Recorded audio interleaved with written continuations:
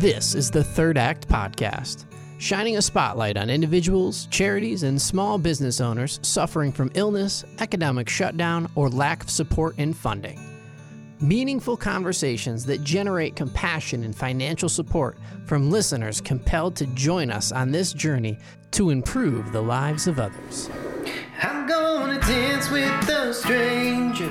I'm gonna enjoy your show. I'm gonna learn to forgive and really let it go.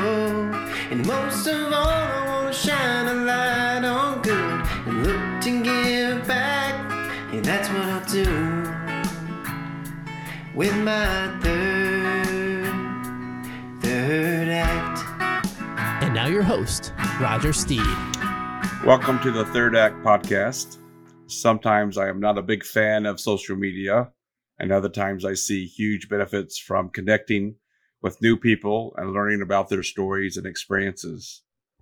Today you will be participating in the first international podcast for the Third Act, and I'm extremely fortunate to share this recording with an individual I met through LinkedIn that happens to live in London. I was drawn to Stephen's story because of the dramatic nature of his life-changing event and the realization that all of us need to remember that your life can change in a nanosecond for any unexpected reason, and we should not take that for granted. My guest today is Stephen Dowd. Stephen had a promising career in corporate finance and was doing his thing at BNY Mellon in London as head of recruitment for the EMEA region before a freak accident happened in 2016 that changed his life in a big way. Stephen is married and is currently bouncing around suburbia London, living with friends, waiting for his house to be finished. If I may, you are about to hear a remarkable and candid story of despair and recovery that is truly astounding, that has all the makings of a great book or movie, with many chapters left to be written. I hope Stephen includes us as part of the Third Act in his future credits. Without further delay, I would like to please introduce Stephen Dowd to our community and say welcome, Stephen, to the podcast. Hi, Roger. Thanks for having me. I really appreciate you taking the time to have a chat. You betcha. Glad to see you. It's a nice, clear morning in Bloomfield Hills, Michigan at 7 a.m. I hope the weather is nice in Sussex and you get to enjoy some sun after the podcast today. Let's start the discussion, if you may, with your remembrance of the event in 2016 that changed your life. Please share your comments and reflections of that time, please. Sure. So my story, as you say, starts back in 2016, or just in the lead up to 2016. So I was working for BNY Mellon, who I'm sure a lot of your listeners will know. They're a large investment management house. And I was running recruitment for the investment management side of that business across Europe, Middle East, Africa. Fairly sizable job, fairly sizable region. Lots of stress, lots of anxiety, all the things that people that work in financial services know very familiar times where you're doing your 12-hour days, 13-hour days, and introducing yourself to your wife and the family on the weekends, that kind of thing. And One of the conversations I was having was with one of my team. It was a guy called Dan, and he said to me, I'm a bit of an Ironman type. I fancy doing some charity fundraising. I've done some marathon runs. I've done some bits and bobs in the past. But one thing that I'd love to do is Ride London, which is a bike ride, which is 100 miles in length. They shut down all the roads. You drive around all the major landmarks. You go up into the Surrey Hills and back again. It's an incredible event. A bit like that. It's basically the London Marathon for cycling. And I'd never done anything like that before. I certainly wasn't a cyclist, but I thought, you know what, why not? I'm the right side of 40. That was 36 at the time. And I thought, let's give it a go and see where we can go. I did what every self-respecting boy should do. And I went out and bought as much Lycra as I could possibly lay my hands on and bought the most expensive carbon fiber bike that I could get. Oh, sure. Color-coding my helmet with my socks, all the important stuff like you do. And then I set about training. We did a 10-mile commute to work. He lived near me, so we rode in together. And this particular morning, I was heading down to Dan's place. We're going to get ready for that 10-mile commute. And unfortunately, I didn't get there. I hit a barrier I didn't see, came out of nowhere. It was a black, thin barrier, that the type you use to block off roads and private ways. And unfortunately, I just didn't see it until it was too late. And when you fell, did you feel pain, or were you immediately paralyzed, or what was that? What do you remember about that? Well, I was awake throughout my entire injury, and effectively, as I approached that barrier, I slammed on the brakes, and my front and back wheels locked up. It was only a matter of feet before I was going to hit the barrier, so the impact was fairly inevitable. And as I went over the top, I'm 6 foot a bit, 100 kilos. I went over the top, landed on my beautiful color-coded helmet, which saved me from a brain injury, but unfortunately didn't save me from breaking my neck. And I was immediately paralyzed from that point down. Wow. When you finally got to the hospital and you say you never lost consciousness, give us a feeling of what you were thinking in your mind at that time. You didn't know the future really, but were you already feeling, oh my God, my life is changing right now? Or can you even put us in your mind at that time? Yeah, it's funny. It's just before being in the ambulance on the way to hospital, there was a thing that happened that I'll never forget, and I didn't really expect. As I slammed into the ground, I hit the ground really hard with my left cheek. And in that way where you're dazed and confused, maybe you've experienced it through sport or just being in a fight or something, that sort of shock moment, I thought, wow, what's happened here? And I reached up to my left cheek to rub the bit that hurts, the most natural thing in the world. Unfortunately, though, my hand didn't get there. And it was at that point when I realized that, wait a minute, this is not right. And I tried to do it again, and unfortunately I had the same outcome. But it was when I was lying on the ground there thinking, oh my God, this is really worrying. Something seriously has gone wrong here. I can't feel the rest of my body at all. Right. And that's where the panic started to set in, really. When you were at the hospital and your doctors were assessing you, you said you never lost consciousness, but were you awake when they were discussing your condition and diagnosis, for example, or as a question? Yes and no. So I went through a battery of tests. When I find myself at hospital, I get taken off in an ambulance, and I arrived at St George's Hospital, one of the training hospitals here in London. And they put me through the battery of tests that you'd expect, all the MRIs, the X-rays, all that sort of stuff, the various tests. And yeah, it was fairly obvious fairly quickly when the results came back that it was a pretty bleak outcome. And in fact, I had a guy called Matt. He was one of my consultants. He wandered over to my bedside and he didn't pull any punches. And I think in hindsight, that was the best way to be, actually. Just give me the facts. And he said, Steve, I won't lie, your injury is devastating. You've broken your neck at C3-4, which is bang in the middle of the 7 bones of your neck. On the upside, you haven't severed your spinal cord. You've damaged it badly, but you haven't severed it. Severing it would be called a complete injury. What I have is what's called an incomplete injury. And the prognosis, whilst bleak, is better for an incomplete injury than but he said to me, your injury is so devastating, we just don't know if you're going to get anything back, frankly. But was your wife there at the time? Was she at your bedside at that moment? Yeah, she was. So by this point, obviously when I had the injury, I was on my own, but my wife very quickly found her way to the hospital and to my bedside and was with me all the way through. She's been a rock all the way through this whole process, really. But I'm sure. But yeah, Matt said to me, we just don't know what you're going to get back. But we can't make it any worse if we put you through a clinical research trial, an experimental research trial, which was being held at that very hospital at that very time. Stars aligned, really. It was run by a group, or rather funded by a group called Wings for Life, who are a spinal cord injury foundation. And they fund experimental research around the world, always with that lookout for the cure for spinal cord injury paralysis. So they weren't funding me per se, they were just funding this trial of 50. And I was told that if you wanted to be involved in that, you would be eligible. You would be number 45. And like we say, we can't make it any worse, but we can't promise we can make it better. So what do you want to do? And so yeah, that was the question we were faced with. When we talked in the summer, and I've read a couple of your notes and listened to another podcast, you talked about your moments of despair and maybe the initial days of feeling your own diagnosis and at that time a bleak future. You said you contemplated purchasing a one-way ticket to Switzerland with no return. So that kind of says everything right there. But give us a real description of your mindset right there. Were you really just totally despondent? And then there's this sentence that you said you promised your wife something. Can you share that? And what was that promise you made? Sure. Yeah, I was lying there, just a pair of eyes on a pillow, looking up at ceiling tiles. I had nothing below the neck whatsoever. And at 36 years old, I didn't want that for me.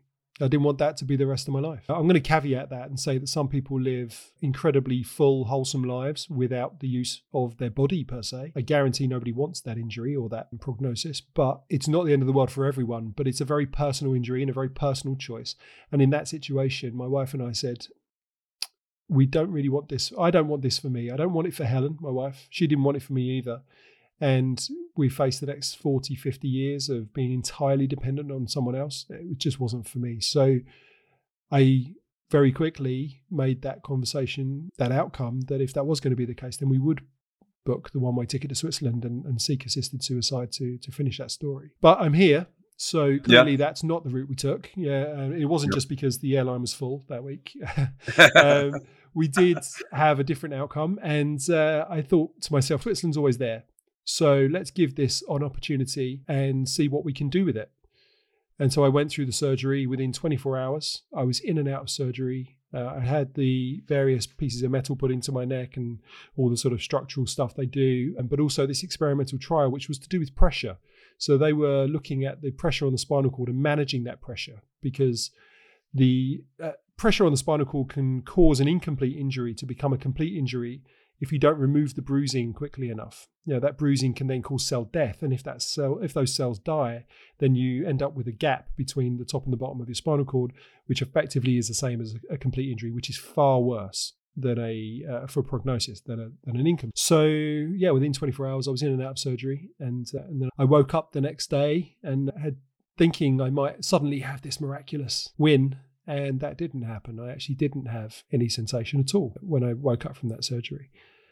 But give me 24 hours and I was talking to my wife, and this is the bit you refer to.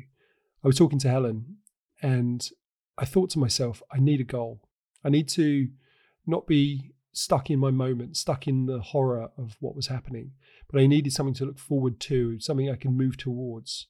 So I don't know why I came up with this number, but I opened one eye and I said to Helen, what's 200 days from now? And she said, it's a bit confused. She kind of looked at me, worked it out, said, it's December the 22nd. Why is that? And I said, give me 200 days and I'll be back to normal. Give me Christmas Day and I'll be back to normal.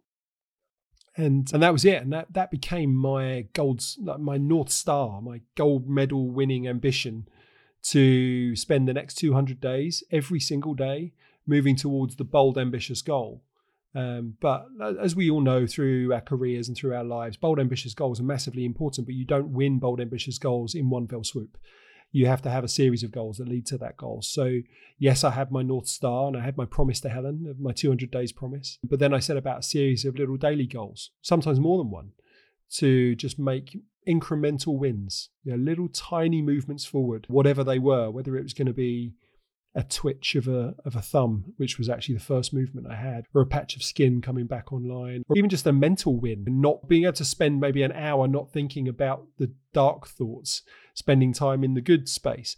And then every time we had a little win like that, then we would celebrate as if we'd won that gold medal, because those little celebrations are equally as important on the little ones as they are on the big. Sure. So the Wings of Life research was just really on the medical side, and your physical therapy and slow recovery was more personally driven, or were they combined? Yeah, Wings for Life fund research. So they don't fund individuals, they fund the research. Effectively, they fund the scientists that look at these types of trials and research that will lead to a cure for spinal cord injury paralysis. But when it comes down to helping yourself, then I had an incredible team, trauma physio, trauma occupational therapy. When I was in the first hospital that I was there for 2 months. I then moved to a second hospital, which was a rehabilitation hospital, for a further 2 months. And I had another team of physios there. But then equally, it's all well and good having physios and timetables with meetings in it. You've got a hell of a lot of space where it's just you, yourself, and you, right? And right. What are you going to do with that time? I found myself strapping rubber bands to my bed and desperately trying to move using those hand movements, working with one another. By the time I got to my second hospital, I had not only made enough of a recovery to be able to stand, but I was actually able to take my first steps as well. So I was able to then jump onto things like Zimmer frames and very annoyingly at 4 a.m. for everybody else in the ward. Listen to my Zimmer frame clicking down the corridor. Clacking down the hallway. Yeah, absolutely. Yeah. I was getting about 4 hours sleep every night because the rest of it was just spent working out, basically. Yeah, absolutely. Yeah. That's interesting. So from the time of the accident, when did you first start clacking down the halls and start your slow walking? What period of time was that? And then finally you were able to walk and continue on your recovery. Give us a picture of that timeline. So it was actually relatively swiftly. If you look at where I was from my injury date to when I took when I was able to stand and take my first very gentle steps, as it were, it was only 90 days, 3 months between being a head on a pillow, nothing below the neck at all, to be able to not only stand, but actually then start to shuffle. And I mean, we've missed out the huge Rocky montage that goes in the interim before that, of course, and all those dark moments. And then upsides as well. It's not all misery. There's a lot of very optimistic people that I met on my journey that gave me some fantastic advice and tools that I was able to use and harness my mental energy to push me forward as much as my physical. But yeah, it was just a 90-day period before I took those first steps. But again, when I say it's only 90 days, actually all it was the next day after the day before. And that was my whole mindset. Yes. Yeah, I compared myself to where I was just 24 hours beforehand at 8 o'clock every evening. So I literally said, okay, it's 8 o'clock. Let's look back on the day. Are you better than you were yesterday? I love that quote. Yeah. And if the answer was yes, win, celebrate. If the answer was no, try and understand why. Sometimes it was because I just didn't work hard enough. And I've got no excuse for that. I gave myself I had a word with myself for the next day. But then other days, I didn't advance as much as I did the day before, mostly because my body wouldn't allow me to, or it had been particularly tired, or I'd thrown a fever or something. And it's something out of my control. And if that was the case, then I was okay with myself. So look, you try your best. You gave it your all. And whatever your 100% looked like, as long as it was your 100%, then you're winning. Yeah, so I just basically did a day-by-day win until eventually we got to that day 90 for the first steps. From hearing you talk, when did you realize that you were actually putting together this sort of toolkit for others that you could express, and then you became the motivational speaker? When did that click in, or what was that spark to say, I'm doing these things with the help of the community, with my own drive and determination? But talk about that a little bit, please. Yeah, so I was very lucky. Obviously, in hindsight, that might seem like a strange thing to say, having broken my neck and become totally paralyzed. But I was very lucky because I was able to make a level of recovery which is fairly abnormal to people with my level of injury. And because of the experiences I'd had, I felt this overwhelming need to share that with people, because I'd met a whole bunch of people that had either been through a very similar thing, maybe a spinal cord injury of their own, or they'd been through whatever their life challenge was. It doesn't have to be spinal cord injury. We've all had our biggest challenge. Mine happened to be paralysis. Other people, it might be loss of a job or loss of a parent, or normally loss actually comes into this quite a lot, or it could be mental health struggles or whatever. And I felt that the stories I had in my own experiences could be helpful and translatable to others and could help them. But I didn't sit there and design a toolkit whilst I was going through it. It was only really about a year afterwards when I sat down and said, how the hell did I get through this?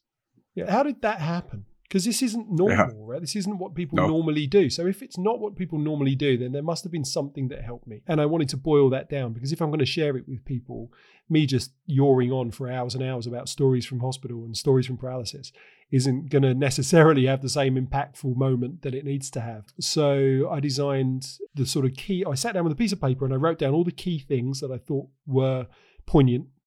And then I distilled them all down into a model, which I call Challenge. So it's literally 9 tools, and they spell out the word challenge. Behind each one of those letters is a different tool that I used, that I either was told about or I experienced or I just organically had, that I was able to harness and use. And so, luckily now I've left my job in financial services, and I now focus on keynote speaking and motivational speaking for corporates around the world, helping them face their challenges and their forced change and deal with crisis resilience head on. So this is becoming a business, really. It's not just a vocation to give back, to be philanthropic.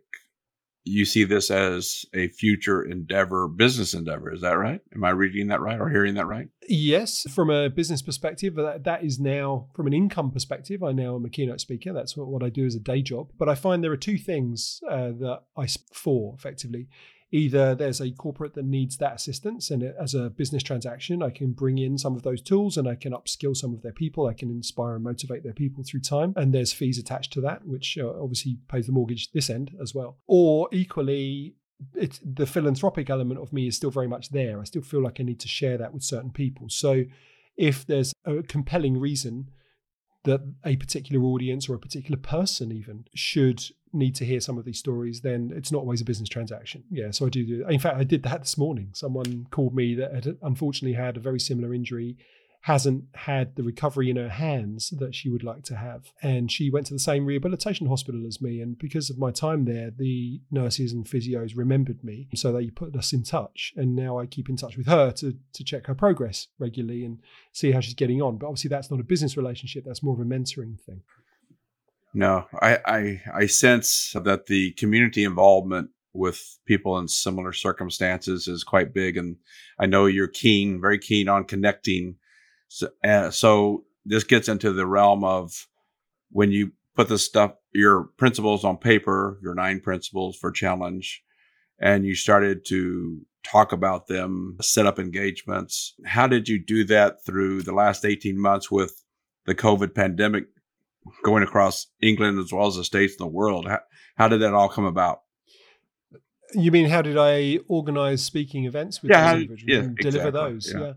I think you're right. A connection for you, as much as it is for me, is a real passion. So finding people who around the world that need to somehow connect and share experiences has always been an interest of mine. I used to be a headhunter effectively. It's one of my core skill sets is to get in front of people.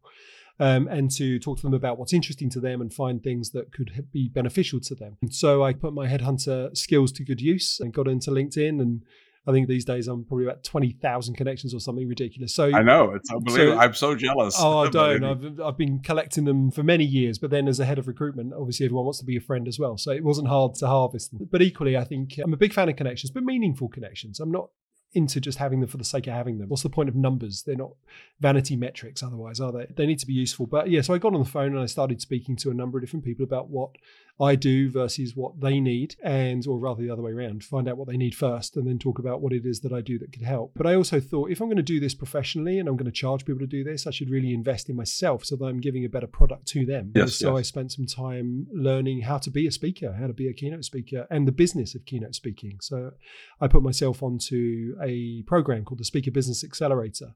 And off the back of that, I then learned how to develop a speaking career and how to deliver a keynote in the most impactful way that people really want to see that. And I've been very lucky to have found my way into some incredible clients like Nike and Just Eat and Aviva. And just yesterday, at time of recording, I took a phone call from one of those contacts that I'd built over time. And I'm going to be heading out to Milan next week to do a conference, which will be amazing for a large asset management group as they're speaking to a room full of 60 IFAs about their new products that are upcoming, but they want to bring everyone together in the same room for the first time since the COVID epidemic. And that's going to be scary for people. It's going to be challenging for people. It will be. And we're going to be talking a lot about using my story as a backdrop, but really what we're talking about is their challenges and overcoming those challenges and putting things into perspective. And what does that mean? How do you make the most of your time together? And that's really where we're going to be going with that talk. So every client's needs are different, but yeah, I think that's going to be a common thread as we come out of COVID. Oh, I can see your future is going to be very busy over the next several years. So no, believe me, it will be. But let's go back to the 9 principles of your challenge a little bit and talk about one or two that when you're talking to most audiences, and just think of my audience of 500 plus people that are older and their life experiences or their challenges might be loss of a job or retirement of a child or addiction or something more of a normal life event. But what would be one or two that you would really hone in on that might help our listeners, please? I think it's important to realize that challenge, whatever it is yours. And it's not relevant to other people. My biggest challenge was paralysis. If your biggest challenge is divorce, then that's still your biggest challenge. It's not any less important to you. And I think a lot of people fail to make that distinction because they're constantly comparing themselves to other people. So once you do that and you start to understand that your challenge is actually very important to you, then you can deal with the focus that it really is deserving of. One of the tools in the toolkit, as I say, the word challenge, we're going to take the letter C. So the first one in that, they're in no particular order, by the way, but the C stands for choose to respond effectively. So really, we're talking about choice. I think a lot of people that are in situations like mine have things happen to them and they don't know what's going on. It's all these bombardments of fear and anxiety, and you've got maybe some people doing things to you physically. There could be intrusive exams and all that sort of stuff. And there's a lot of stuff that happens around your body and around your environment. But actually, when it boils down to it, you do have the opportunity to respond to that situation. And I think response is something that should be considered a choice. It's not, otherwise it's a reaction. And I think if you can change the mindset from reacting to a situation to responding to a situation, I think there's a lot more power, there's a lot more control, and it's a lot easier to harness your positive mindset. It sounds a bit wishy-washy when you call it that, but I think you focus very deeply on an outcome and you move towards that outcome. So choose to respond effectively, I think, is a really important way forwards. I'm going to also underline the fact that it says effectively at the end of that sentence. Yes. It's not just choosing to respond, it's choosing to respond in a way that is most beneficial to your situation at that time, with the resources that you have at that time. Because otherwise you can look back on these things and you can say, oh, I wish I'd have done this, or I should have done that. But actually, given where you are at the time, the resources that you have are also really important. And keeping focused on what the effect of that choice will be for you, and then choosing the best one is quite an important moment. I know there are other major facets of the model, but the one thing that pops into my mind is your sort of journey and your ability to push yourself every day.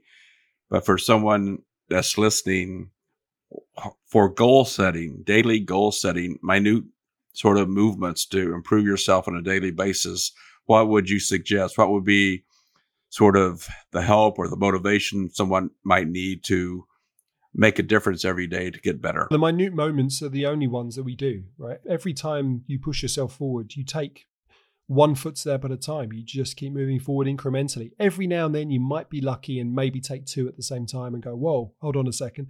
I think that's what I acknowledge as luck, is when I miss a step that maybe I should have done and now I don't have to do it.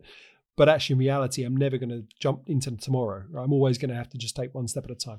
And I think, and that's not just me, I'm using the words me, but actually what I'm saying is you and your listeners. So those individuals focusing on minute goals, that's absolutely the right way to do it. The way I do it is that I also couple it with that North Star goal. So I have a bold, ambitious, world-beating goal that I have to believe is possible, regardless of how obscenely ambitious it might be. But then I couple it with my little wins so that I know that I'm always moving towards something and not just moving forwards for the sake of moving forwards. I'm moving forwards in a predefined direction.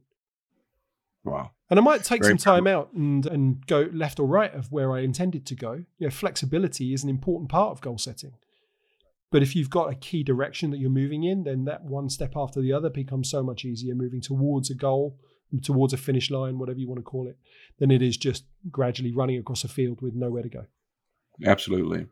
I will provide more of this information for our listeners next week when I write sort of the show notes for this podcast. I did want to spend some time on your creation of your wonderful challenge, the Indo Road Challenge that you put together last year, pulled off beautifully. Can you talk about that a little bit? Give our audience a flavor of what your vision was, how it came about, and how you, I use the word pull it off, but it's pretty remarkable what you did. But please share that with us, please. Sure. So you're referring to Enduro Challenge. Yes. Enduro Challenge is effectively the world's biggest fully inclusive indoor rowing event for charity.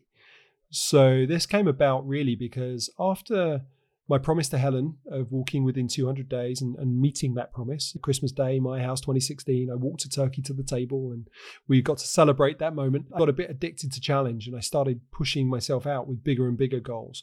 So a series of kind of charity events became my future for the next few years.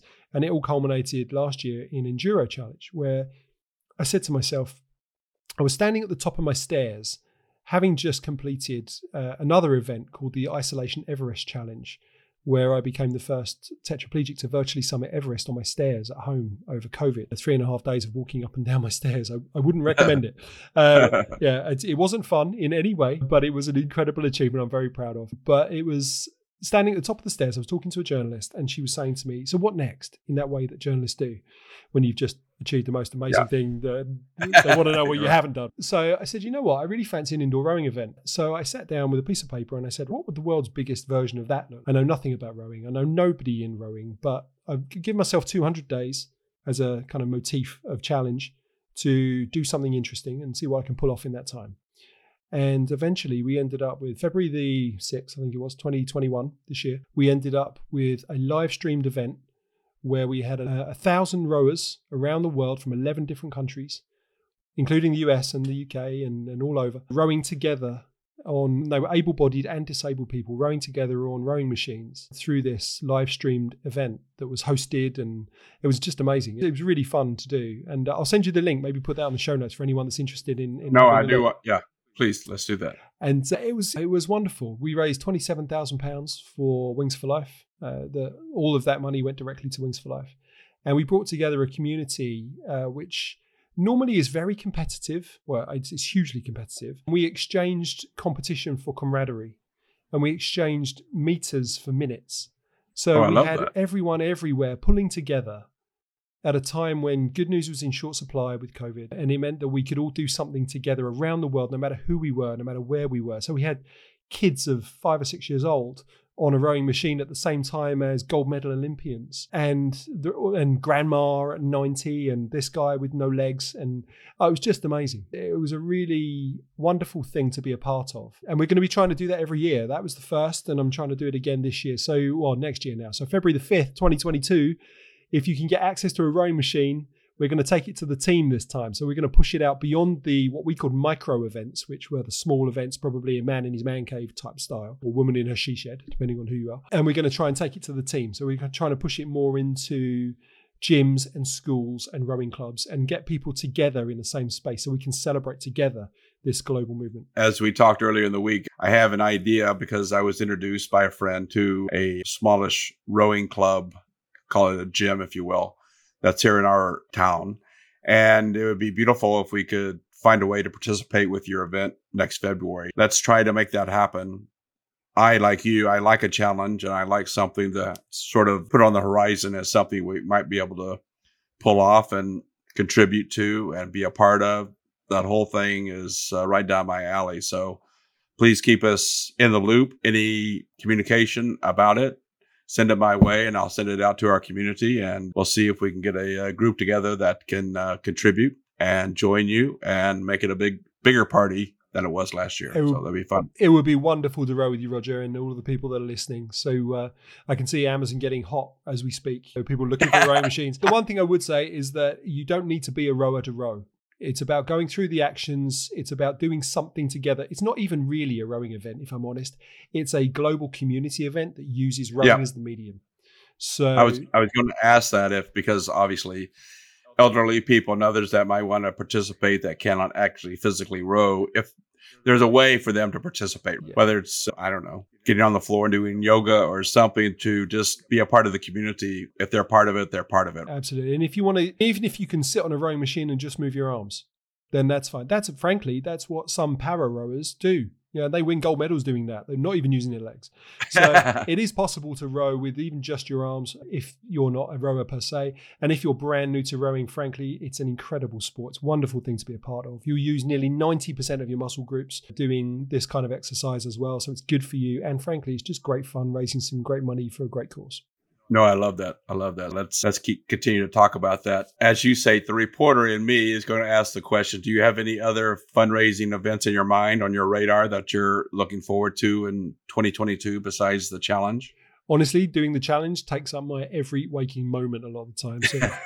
So I'm going to say no, because Enduro Challenge is my absolute focus for that, for charity fundraising this year. But yeah, I'm not even joking. It's literally like a full-time job that we have to pull so many strings left, right, and centre to make it work. But hopefully on the day, February the 5th, 2022, we can get you registered. You can join everyone everywhere, pulling together for 4 hours, and yeah, have a wonderful time, as I say, raising money. We are changing the charity this year. So last year we raised the money for Wings for Life for obvious reasons, because of my own personal story. This year we're going to be raising money for the Para Rowing Foundation, which is pararowingfoundation.org if you wanted to check it out. If I were to give you a brief summary of those guys, effectively the Para Rowing Foundation they are headquartered in the US out of Boston, although actually they are country agnostic. They help rowers around the world become the best athletes that they can be, para-athletes, through the sport of rowing. They help people who are already at the top of their tree that want to go to the Olympics, and have given things like funding grants and things to some of those that we actually would have seen over the Paralympic Games that's just happened, through to people who have never rowed before that want to experience rowing for the first time, which may be through a rehabilitation program, or it may be something that they just want to get into a new sport and try something different. So they help, again, everyone everywhere. They're around the world. They're not organized to a particular boat shed. They are everyone everywhere. And that's why it rings so true to the spirit of Enduro Challenge. Absolutely.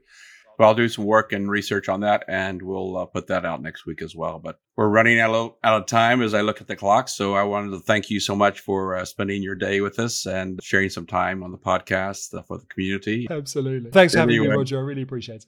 Yeah, thank you so much. Have a great day. We'll talk to you soon. Take care. Bye. Take care. Bye. Thank you for listening to the Third Act Podcast. To find out more about who we are spotlighting, how to get involved, or find show notes on today's episode, go to wearethirdAct.com. Learn to forget and really let it go. And most of all, I want to shine a light on good and look to give back. And that's what I'll do with my third